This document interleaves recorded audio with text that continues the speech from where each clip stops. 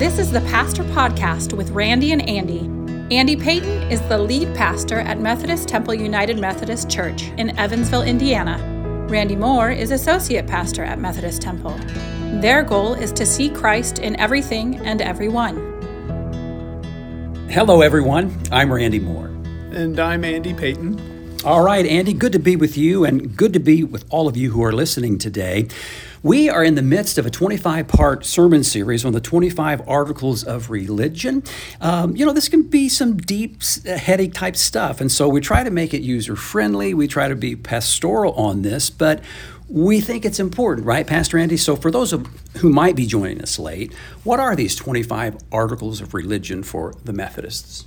The 25 Articles of Religion are the doctrinal articles of faith that John Wesley gave the people called Methodists in the 1700s as America was being born. Methodism was also being born, and so Wesley basically revised the articles of faith of his Anglican church and sent them over to the Methodist. And so the way we're using them in this 25-part series is we're asking the question, what can they teach us about our relationship with God today? All right, we're going to jump into it, but before we do that, we want to do what's become our practice, and it's part of being a Methodist pastor. It's probably part of being a Methodist, and it comes from John Wesley. And it's this one opening question: how is it with your soul? Because it's an important question. You'd think that pastors have a soul that's pristine, but that's not always the case. And so that's why the question is asked: how are things going? In the midst of all the activities of ministry, how is it with your soul? Well, this week, Randy, my soul's excited. Yesterday, I was over at the University of Evansville, and one of the things I do on the side is I'm a part-time chaplain over at the University of Evansville. Of course, UE has a long-standing relationship with the United Methodist Church, and so that's kind of how I got the opportunity to do the chaplain-type work. Anyway, I help with the ceremonies. And yesterday we had the prologue and the convocation for the incoming freshman class. And so I was able to see the incoming freshmen at the University of Evansville for the first time yesterday. And so we gathered in New Chapel, which is the church there on University of Evansville's campus. And Randy, there was standing room only in New Chapel yesterday. I think there was like over 450 freshmen in that sanctuary. And not only was that exciting, but they clapped. And that's not normal. I've done this a few years. Not all the freshman classes do they clap when we especially gather in a church together. But these young students were excited to be at UE. They were excited to be there. And that energy was contagious. So I'm kind of riding that wave now into our podcast because it was just exciting to see that kind of passion. Yeah, that's nice. You're younger than I am, but you're not college age anymore, so it's fun to be around young people like that.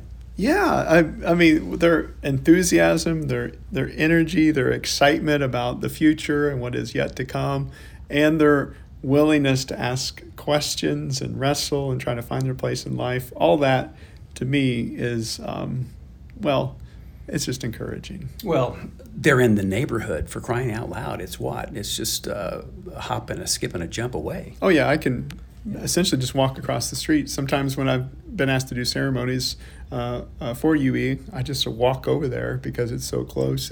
The relationship makes sense on so many levels. Yeah, it's appropriate that we know them, and it's appropriate that they would know us, I think. Absolutely, and I will say that part of the things that I did yesterday, one of the things that I did yesterday was I helped with the service they call the prologue, which I took that opportunity to introduce them to the Methodist, the Methodist faith and the Methodist tradition, which really, kind of side note here, gave birth to the University of Evansville. I don't know if the listeners know this or not, but the University of Evansville actually wasn't originally the University of Evansville. It started as Moores Hill College in Cincinnati, Ohio. You should let me do that. That's why I remember that. Yeah, well, it's just this is such a cool story. It can't be untold. And so a group of Christians who happened to be Methodist had the idea to start a college in Moores Hill Moores Hill College in Cincinnati, Ohio in the 1850s. And it was the fifth higher level educational institution in the United States to co-educate men and women. And I am convinced that the reason those folks did that was because we as Methodists believe in prevenient grace. We believe in the sacred potential of every person, both men and women, were equal. And that is a beautiful expression of who we are as a Wesleyan Methodist people. And in so many ways, that spirit lives on now in the University of Evansville. Yeah, well, the University of Evansville is international, it's multicultural, it's even pluralistic, a word that we used last week, but at the same time, it has that United Methodist background, which is still important. Yeah, the way I described it yesterday is the spirit of what started the University of Evansville all the way back to Morse Hill College continues to live on in the institution today.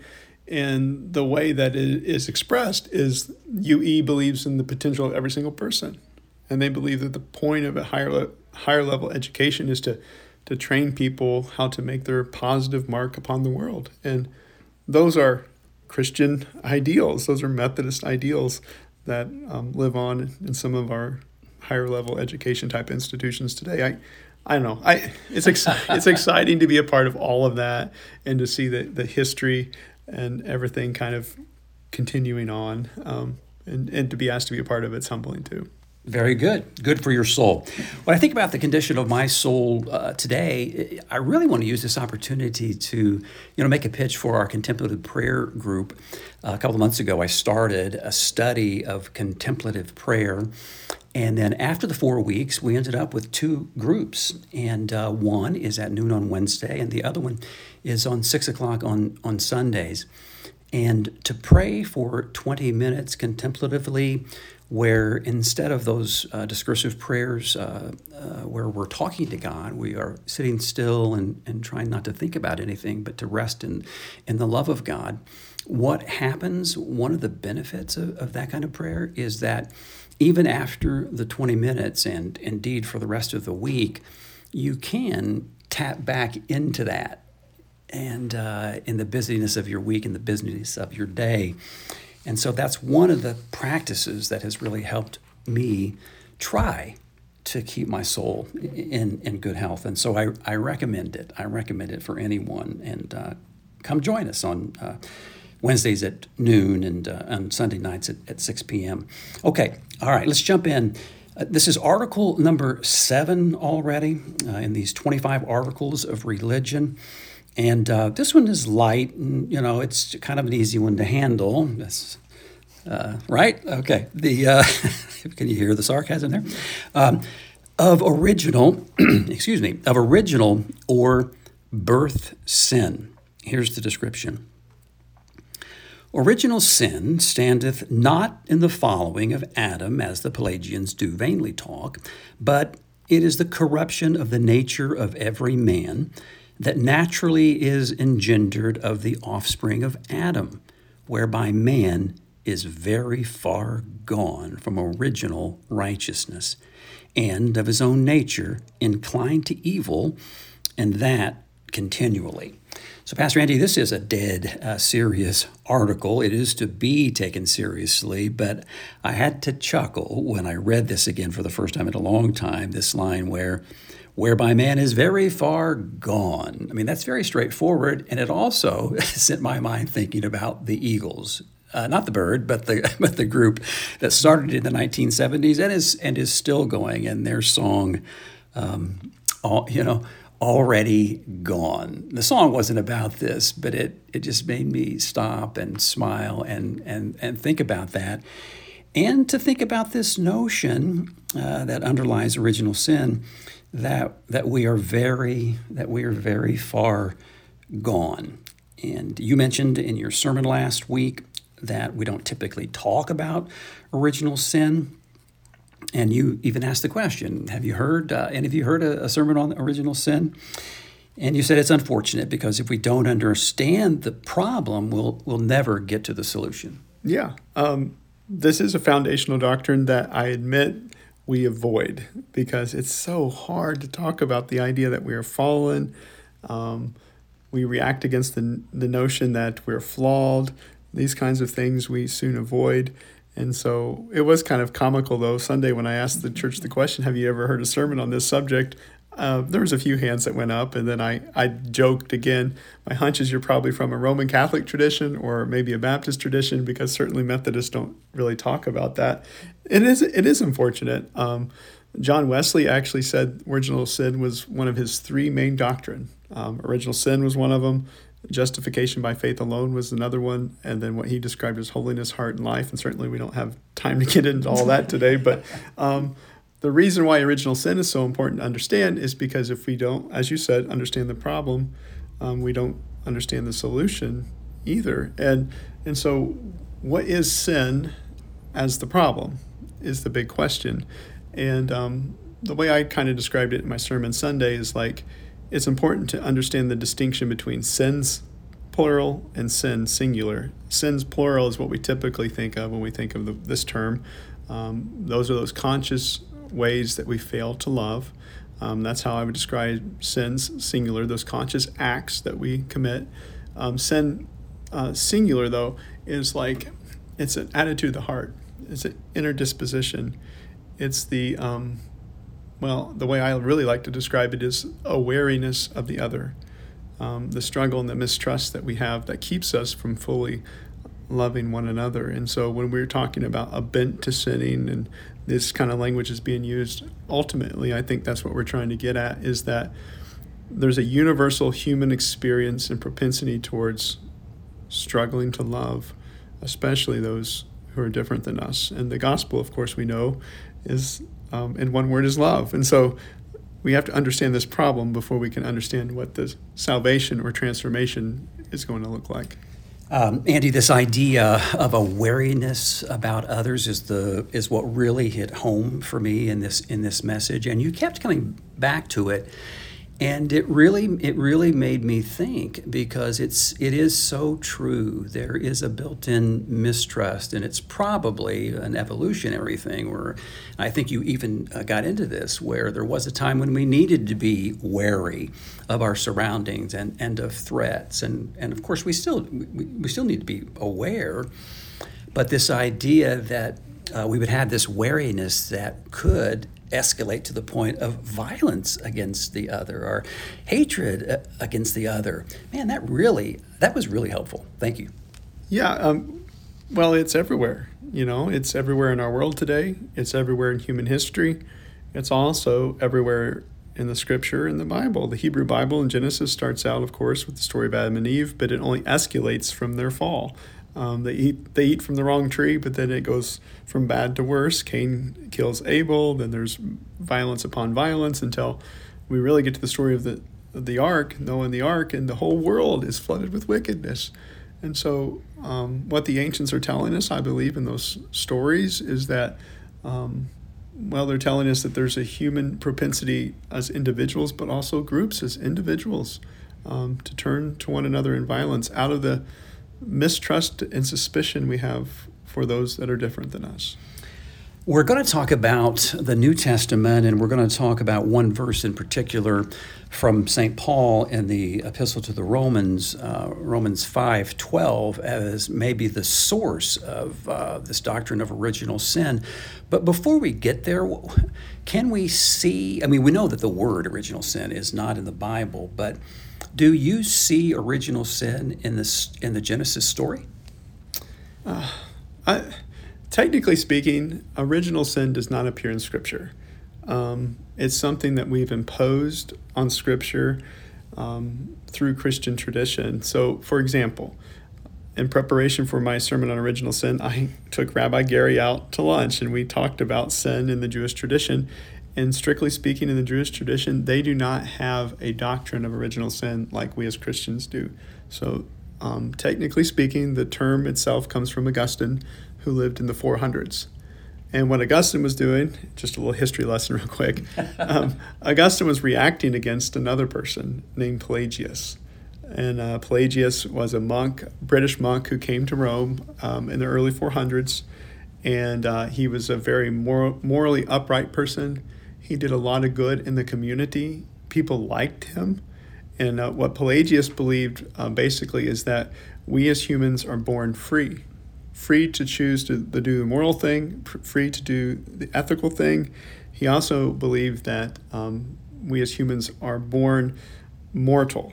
So we were born in such a way that part of the design is we were going to die.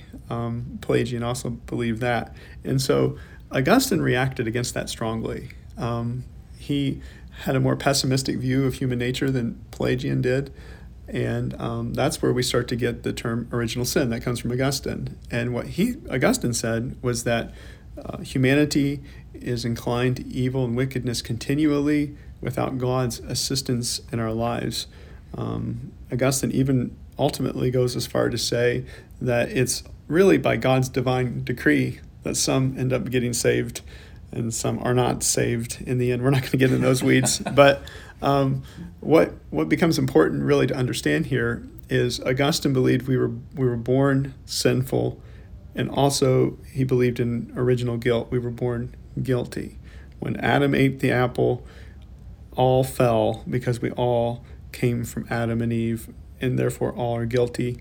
And so you see infant baptism becoming really important post-Augustine because, well, infant baptism washes away the guilt of original sin.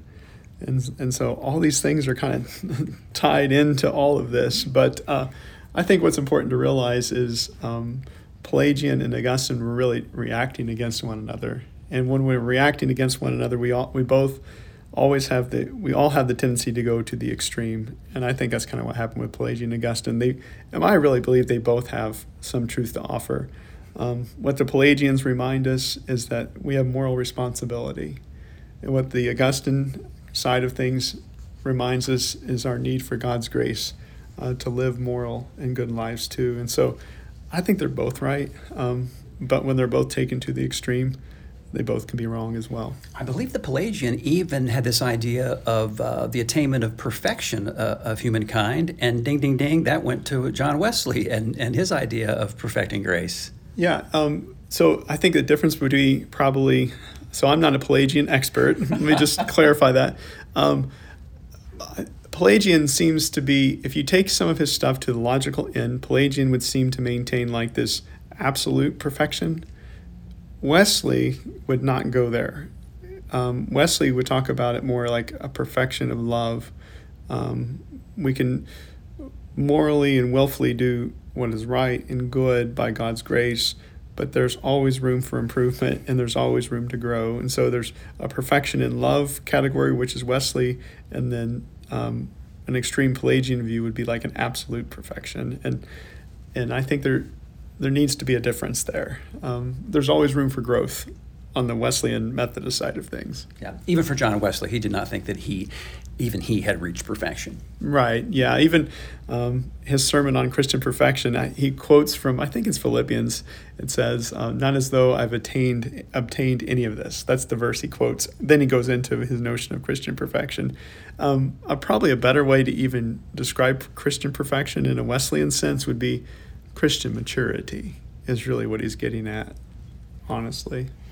Okay, let's come back to Augustine, because Augustine, as I understand it, looked to Paul as the basis for his teaching. And if we can boil it down to one verse, which is always dangerous, but if there is one verse that we can point to, as I said, it's Romans 5:12, where Paul writes, "Therefore, just as sin came into the world through one man, and death came through sin, and so death spread to all because all have sinned." This is ground zero, I guess, of original sin.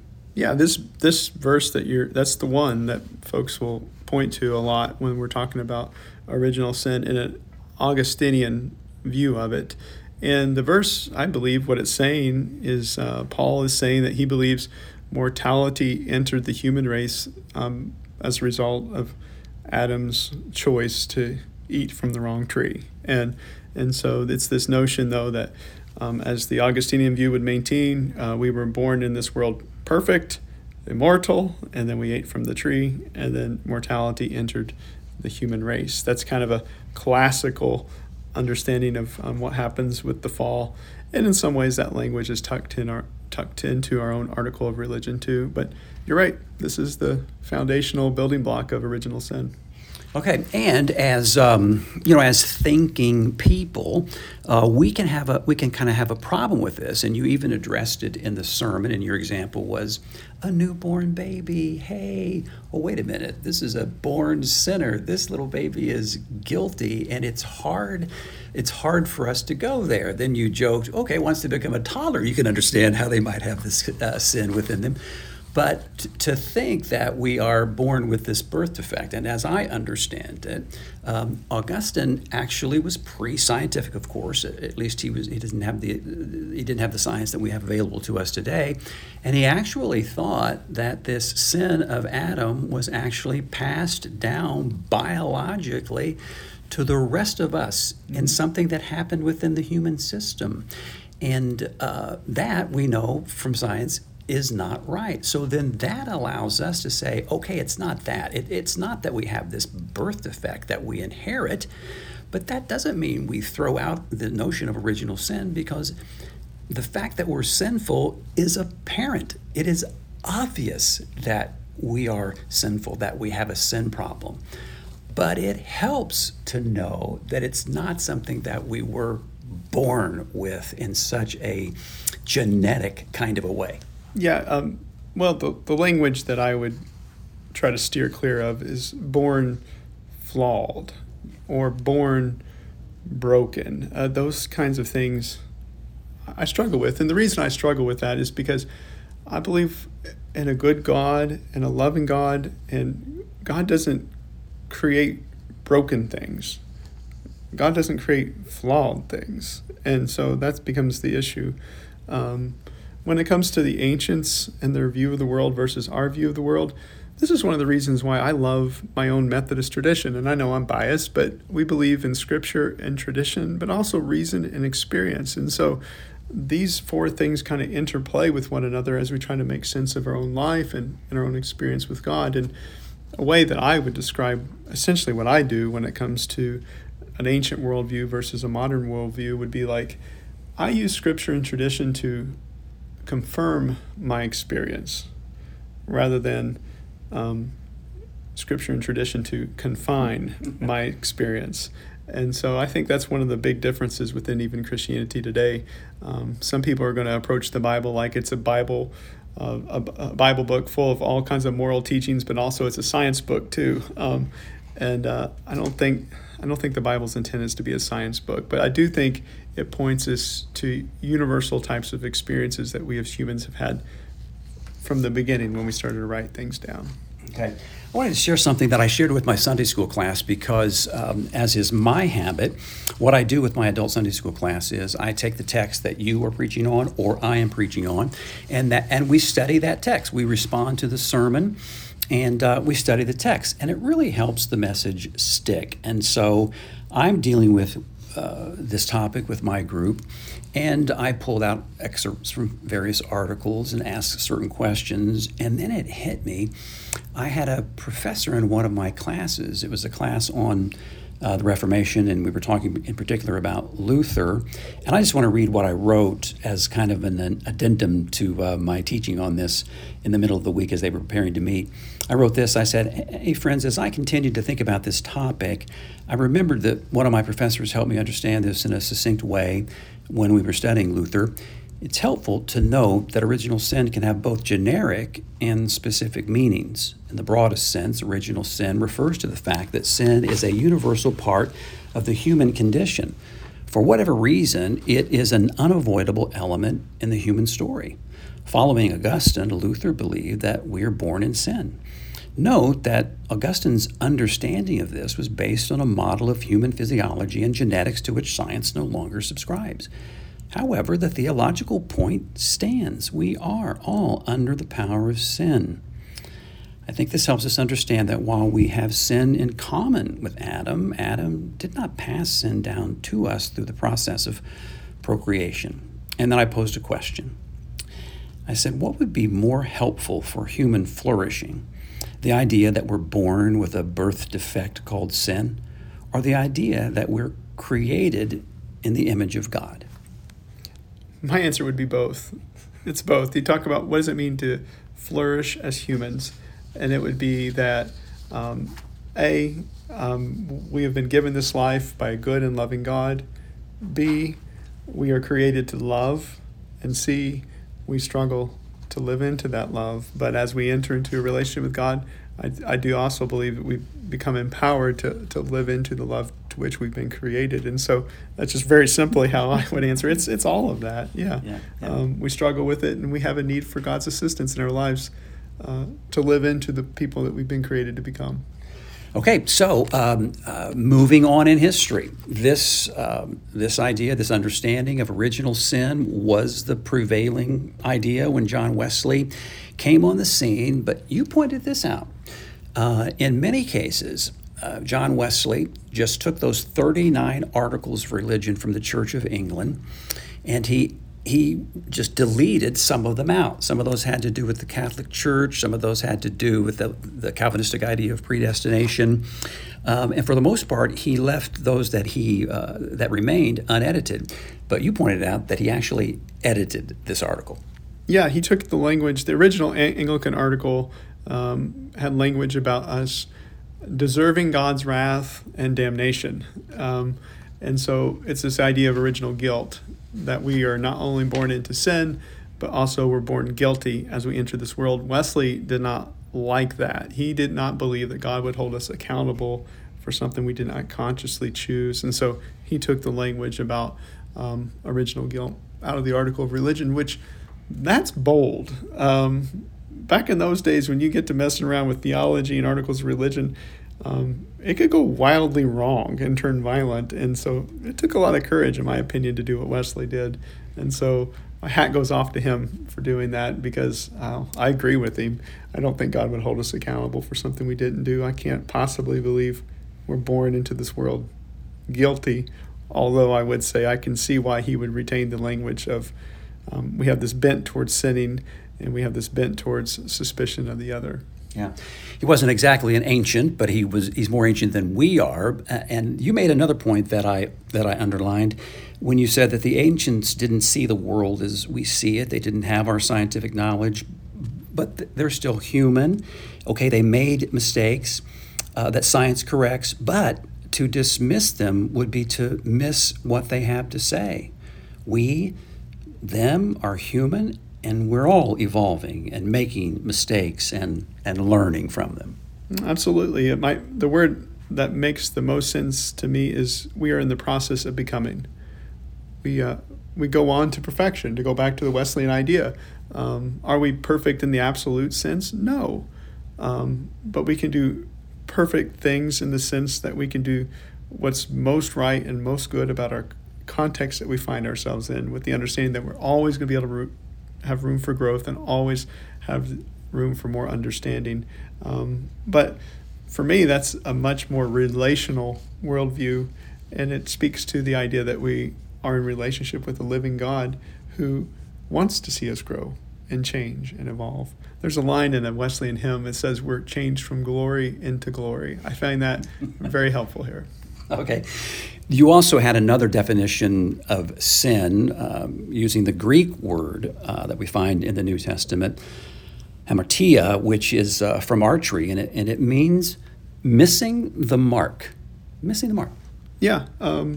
So that's the idea that we aim, we shoot, we miss the mark. And we aim, we shoot, we miss the mark.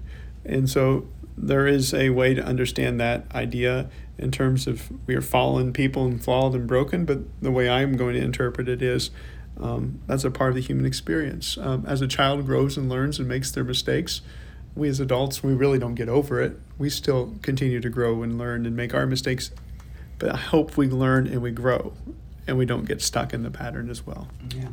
And even though the ancients didn't have the science right, they couldn't. Some of these discoveries would have to wait for another time. But they were right at the heart of the matter, because they recognized that we do fail to love because we're wary of the other. And we're back to that, and you return to this theme time and again in your sermon. We are wary of the other, and when that's left unchecked, that can actually devolve into violence. Absolutely. I would say the most dangerous thing we can possibly do is act as if that's not true for us as individuals. The person that's the most dangerous is the one that says, I'm fine, I'm perfect, the problem's over there. Because that means the wariness goes unchecked. That means the wariness is left to continue to metastasize and grow within us. And quite frankly, that's what's happening a lot in our world today. We've lost connection with one another. We look at each other through the lens of suspicion. We dump gasoline on that fire through our social media, and it's just growing. If there was ever a time for the challenge of our faith to come back to a sense of connection to one another and get over the wariness, it's now, it's today.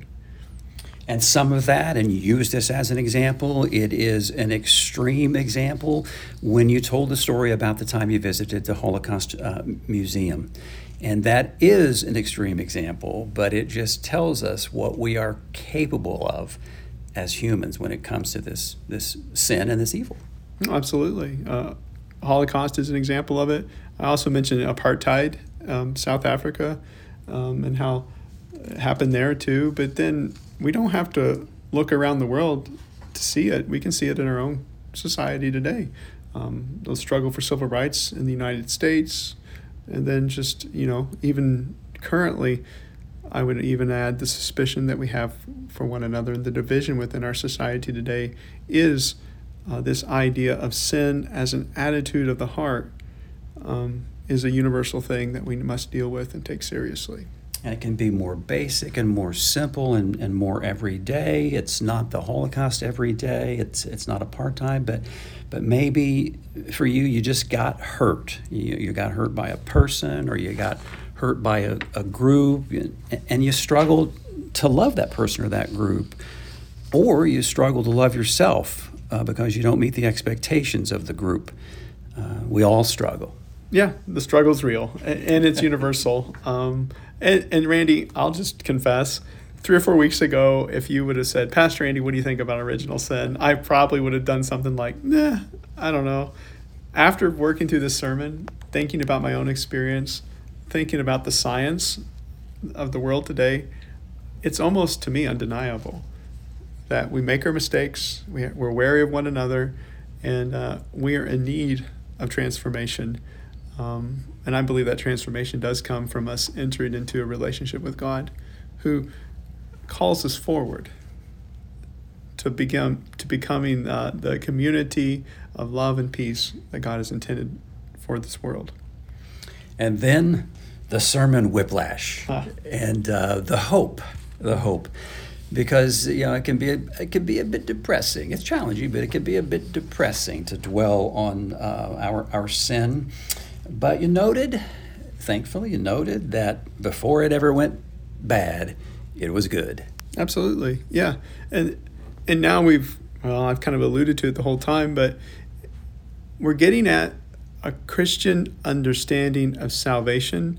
Even more specifically, unfortunately, I have to be this specific, a Methodist, Arminian, Wesleyan understanding of salvation, which we as Methodists, we don't believe in salvation as a transaction. Instead, we believe salvation is about a transformation that takes place with us and God.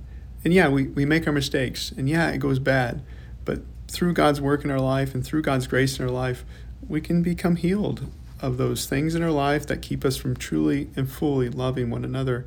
And to me, that's good news not only for us as individuals, that can be good news for us as a world, that by God's grace, we can truly and freely love one another. And I think ultimately that's what we all want to become if we're honest with our own selves. I'm happy you said healing. I think that's a definition of salvation. I think that's biblical. And it makes me think of restorative justice over retributive justice. Sin is not something that necessarily has to be punished. Sin is something that has to be healed. And that's what Jesus came to do. Jesus was a healer. Mm-hmm. Absolutely. Yeah. This is a biblical understanding of salvation. And really what faith is about is it's not as much about beliefs, although beliefs are important. What faith ultimately is about our lives realigning with the life of God and experiencing, the word here would be healing, and the transformation that comes from it. There's really, in a very real sense, there's levels of faith. There's levels of transformation that we go through as we enter in a deeper relationship with God. Yeah. You almost always close your sermons with some sort of a challenge, and this time you said, here's a simple practice, and you said the next time you make a mistake, speak faith into it and say, I'm still good. And when someone else makes a mistake, speak faith into it. They're still good.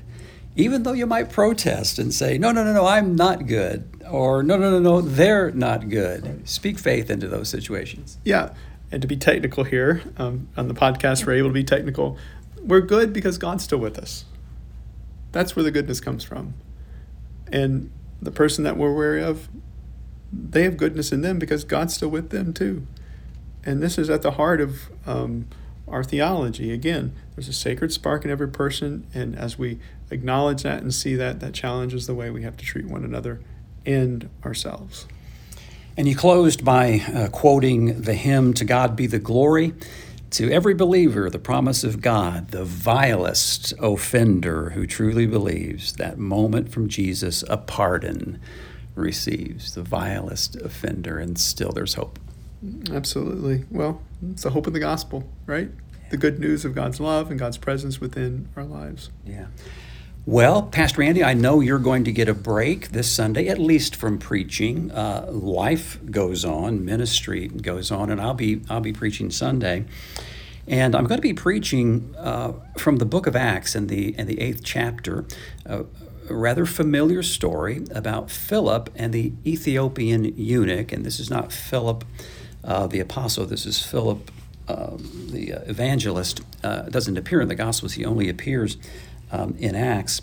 And again, I'm not going to give away the whole sermon, but I think there's a tie-in here, because we talk about the thing that really registered with me was your notion that part of what sin is this suspicion of the other, and then even this mistrust of the other, and hatred of the other, and violence of the other. Well, you can't get much more other than the Ethiopian eunuch. Ethiopian means burnt skin. So this was a black man. This was a man who was sexually neutered, and so he's neither male nor female. He is an outsider. And the gospel, even in those earliest days, went out to the other and included the other. Okay, so that's just a little bit of a taste of what's going to happen in the pulpit this Sunday.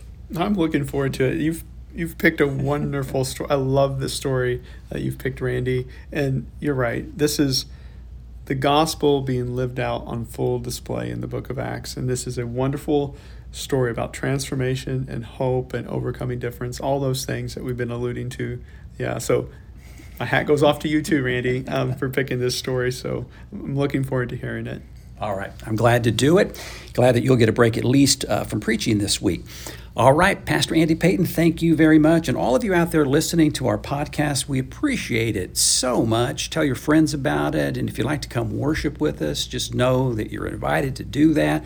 We worship at 8:30 in a traditional sense, and at 11 o'clock in a contemporary sense on Sunday mornings. And then we're also available online, and so you can worship with us virtually as well. So thank you so much, and we will talk to you next week. This has been the Pastor Podcast with Randy and Andy. You are welcome to join us at Methodist Temple in person or online. Methodist Temple is at 2109 Lincoln Avenue in Evansville, Indiana. Our traditional Sunday morning worship service is at 8:30 with our contemporary service at 11. Log on to our website at methodisttemple.church. We see Christ in you.